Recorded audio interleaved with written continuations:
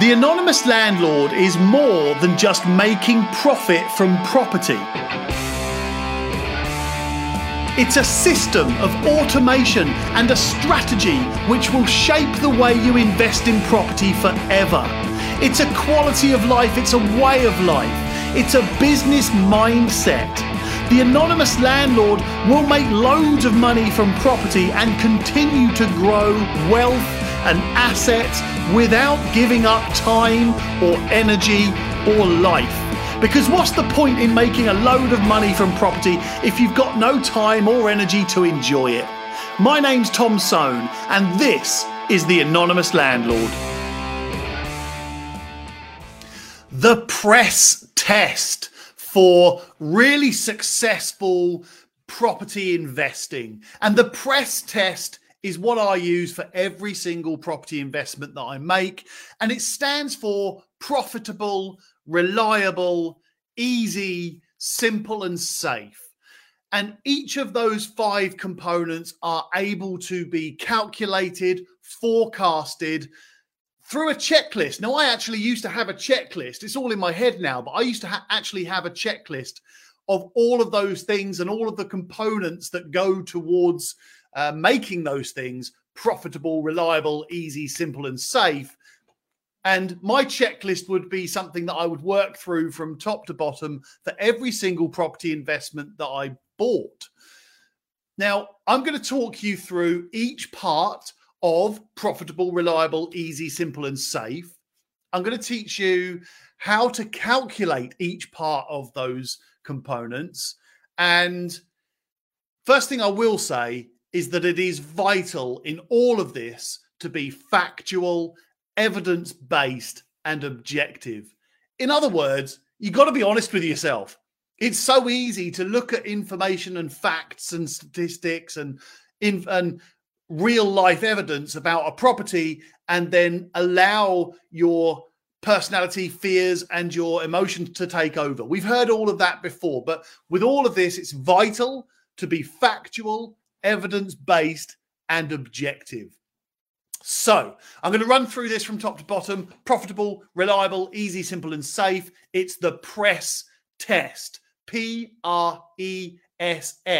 So if you've got a notepad right now, just write down P-R-E-S-S.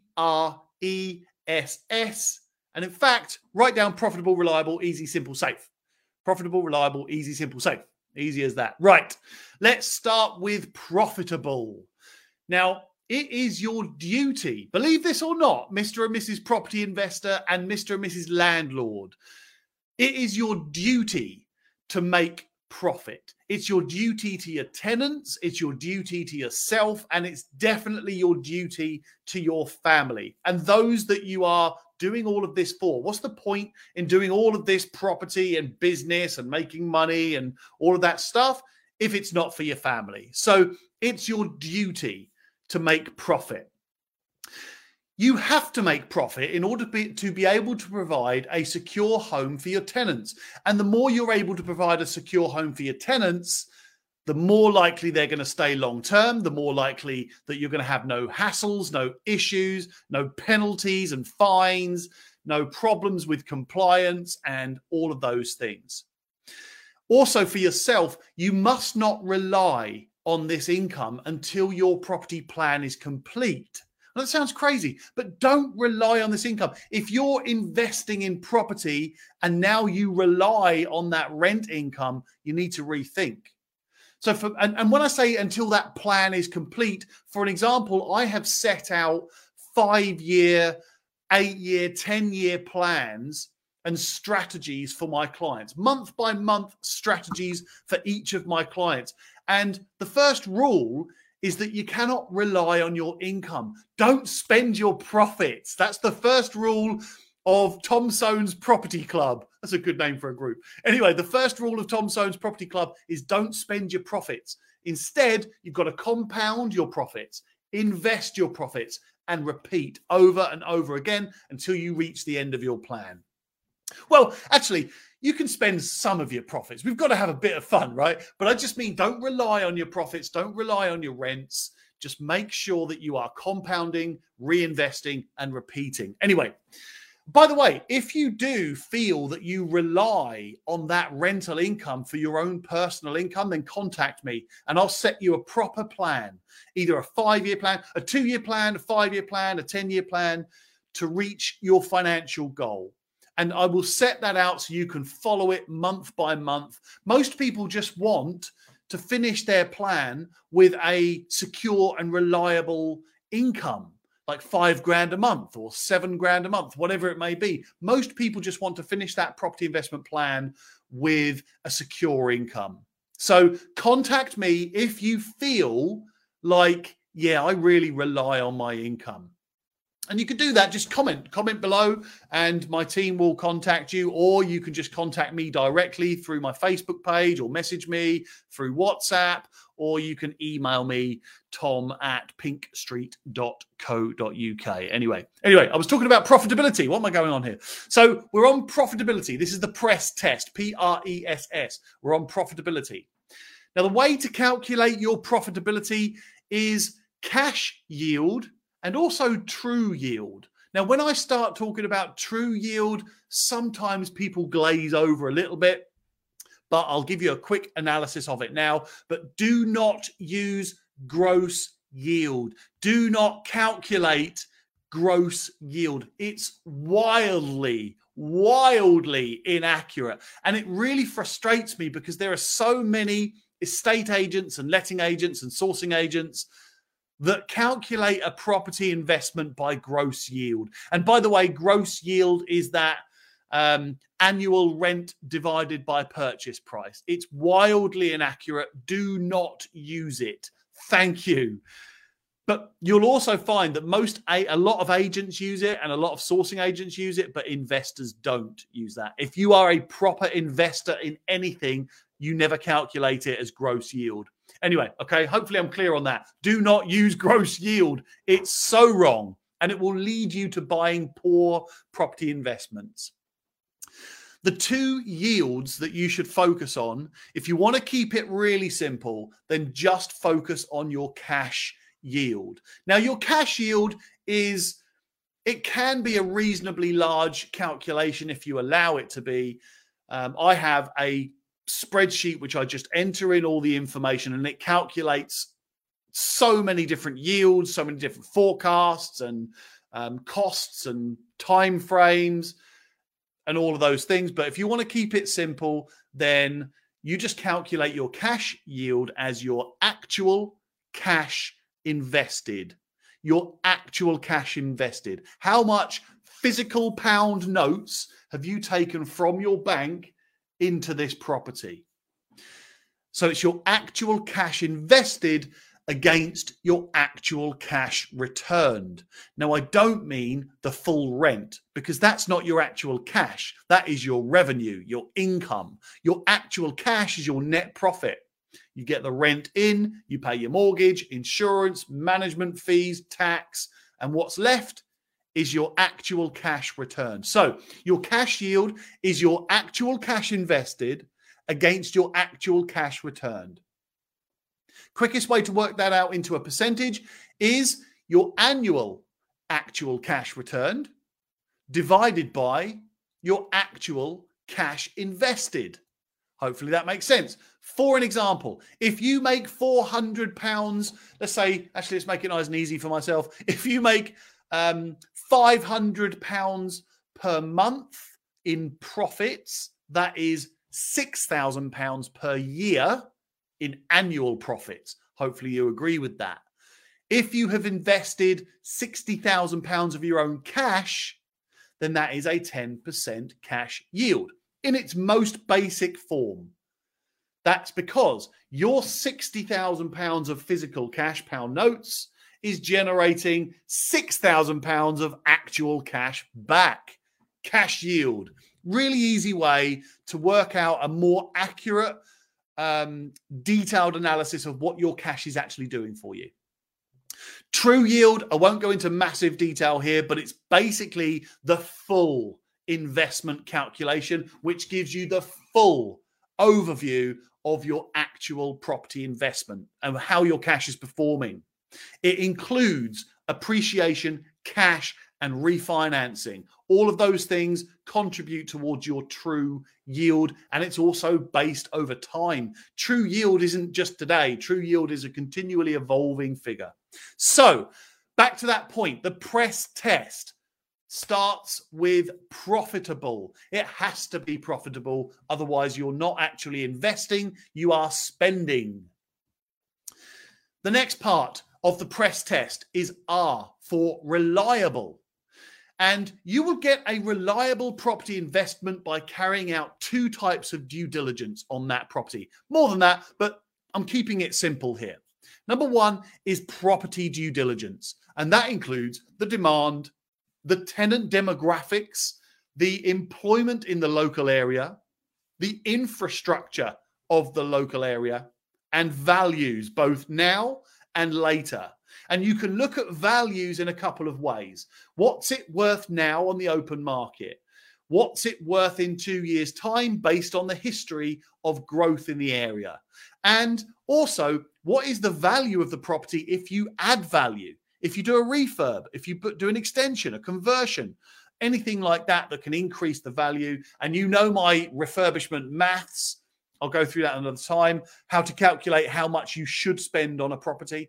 That's a whole different episode. Also, property due diligence, you need to calculate the competition. What other properties are competing with yours? That will contribute to how long it takes to rent the property out and also contribute towards the values of the rent. If there are 20 other 3-bedroom houses on the market, the chances are you're going to have to drop your rent a little bit to get yours rented first. And lastly, in property due diligence, you can kind of estimate and forecast the duration of the tenancy. For an example, if you can get a family moving into a 3-bedroom house, they're more likely to stay for 8 years, whereas a couple moving into a 1-bed flat are more likely to stay for 2. So you can get an idea through good property due diligence about the type of property that you're going to get, and that will enable you to work out, is this going to be a reliable property? But there are 2 components to property investing. You're investing in the asset, and then your tenant, who is technically your customer, is paying you an income. It's like a business, any business. And your tenant due diligence must include the income and expenditure. Of course, it includes income and expenditure. They have to be able to fit with your rent. They have to be able to afford your rent. And there are certain calculators that will enable you to work that out. I'm not going to go through it now because when you get mathematical in these things, it kind of gets a bit difficult to follow. But definitely look at the income and expenditure to make sure that the tenant can afford the rent. And by the way, look, if you're a landlord who looks after your own letting and management, and you want to use my company's referencing, go for it. It's cheap as chips, 27 quid or something like that. I think we charge just 27 quid. My team will carry out the full referencing, but you'll also have not only the benefit of collecting the information, but also my team will be doing it. So they'll be able to spot whether they think this is a good tenant or not. So if you need referencing, qualification, credit checking, income and expenditure analysis, employment referencing, guarantor referencing, history, all of those things, history of rent payments, history of repairs and maintenance. That's another good question. And by the way, if you ever want to find out if a tenant has caused damage at a previous property, just ask them, did you get your full deposit back from your previous property? Did you get your full deposit back from your previous property? If they say no, then the chances are, I'm not saying this is a rule for everything, but the chances are they have caused damage to a property and that has been deducted from their deposit. And weirdly enough, tenants are quite open with this information because deposits are something they feel strongly about. Tenants almost feel like they put a deposit down, they're entitled to get it back without issue. Fair enough. Anyway, so ask them that question. That will give you an idea, or at least give you something to question. Why did you not get your full deposit back? Oh, I smashed a door, I smashed a window, or broke this, or broke that, whatever. Okay, so that's reliable. Next on the press test is E for easy. It's got to be easy to rent, easy to sell, easy to exit. Easy to rent, easy to sell, easy to exit. It's also got to be easy to buy. That sounds really crazy, but it's got to be easy to buy. If it's difficult because there's loads of complications, then it increases your risk of this not being a great property investment.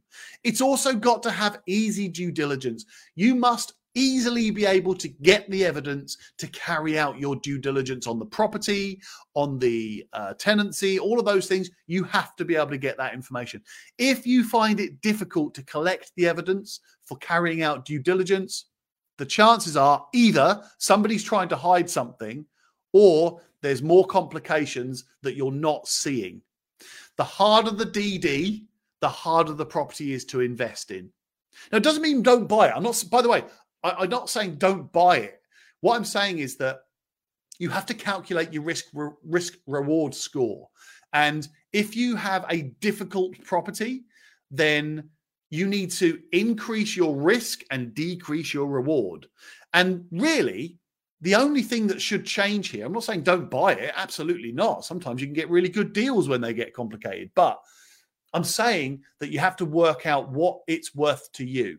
What is this investment worth to buy? And sometimes it's worth, if due diligence gets a bit messy, it's sometimes worth just reducing your offer to mitigate and protect yourself against any risks. So that is easy. The next part of the press test for properties is simple. S for simple. It's got to be simple. You have to be able to explain this property investment to a 6-year-old kid. I know you're probably not ever going to, but if you're a parent, and by the way, drop me a comment below if you're a parent and a property investor. That's awesome. I am, and I love the fact that I can teach my kids about property and financing and business and profit and all of those things. I love that. Anyway, you have to be able to describe your property investment to a 6-year-old kid. And as Tiger Woods very famously says, keep it simple, stupid.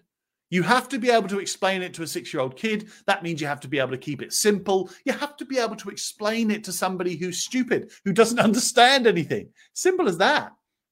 So if you cannot do that, if you find that it's difficult to explain what type of investment it is, then the chances are it's probably a more complex investment. And the more complex investments are higher risk, higher profit maybe. I'm not saying don't invest in them. Absolutely not. But again, you have to calculate your risk reward score. So for an example, quite often, the higher the profit, the higher the risk. Now that's why I made this press test. I like profitable, reliable, easy, simple, and safe. I like those types of investments. It's why I buy the types of properties that I buy. Yes, I could probably make more money. I could probably make a lot more money by investing in more higher profit or more higher risk properties. But I like profitable, reliable, easy, simple, safe. So, hey, that's just me. You might be more tempted to get into higher risk stuff. And comment below if you like the things that I'm talking about here, your nice 3-bed houses in reasonable areas, good renters. If you like those sorts of properties, let me know. Give me some shouts below, and hit the like as well. If you like what I'm talking about here, or what I talk about in other videos, then give me a like. It all contributes towards. Well, first of all, it gives me a little pat on the back as well, but it also contributes towards my social media efforts. So I do appreciate if you could just give us a like, give us whatever comments you want to make on anything that I say. It helps me in my mission. And I just want to help as many people as possible. That's it. There's no set target. Anyway, so complex investments. Yes, I could probably make more money on my property investing. I know of, in detail, the higher risk, higher reward property investments, but I choose to keep it profitable, reliable, easy, simple, and safe. And I want to give you an example here. I think it's better. Some people would argue with me here, but I think it's better if you've got... Actually, let me ask you, comment below and tell me what your answer to this would be. Would you rather have a 20% chance of an 80% profit or yield, or an 80% chance of a 20% profit or yield? Would you rather have a 20% chance of an 80% profit or yield, or an 80% chance of a 20% profit or yield. You get what I'm going at there. Don't worry about the exact numbers, but you see what I'm trying to say. I'd love to know what sort of investments you like. Or let me add in a third option. Would you take my previous advice in most of my other videos and build yourself a platform, a base, a good solid base of rental properties, reliable, that are all these things, profitable, reliable, easy, simple, safe?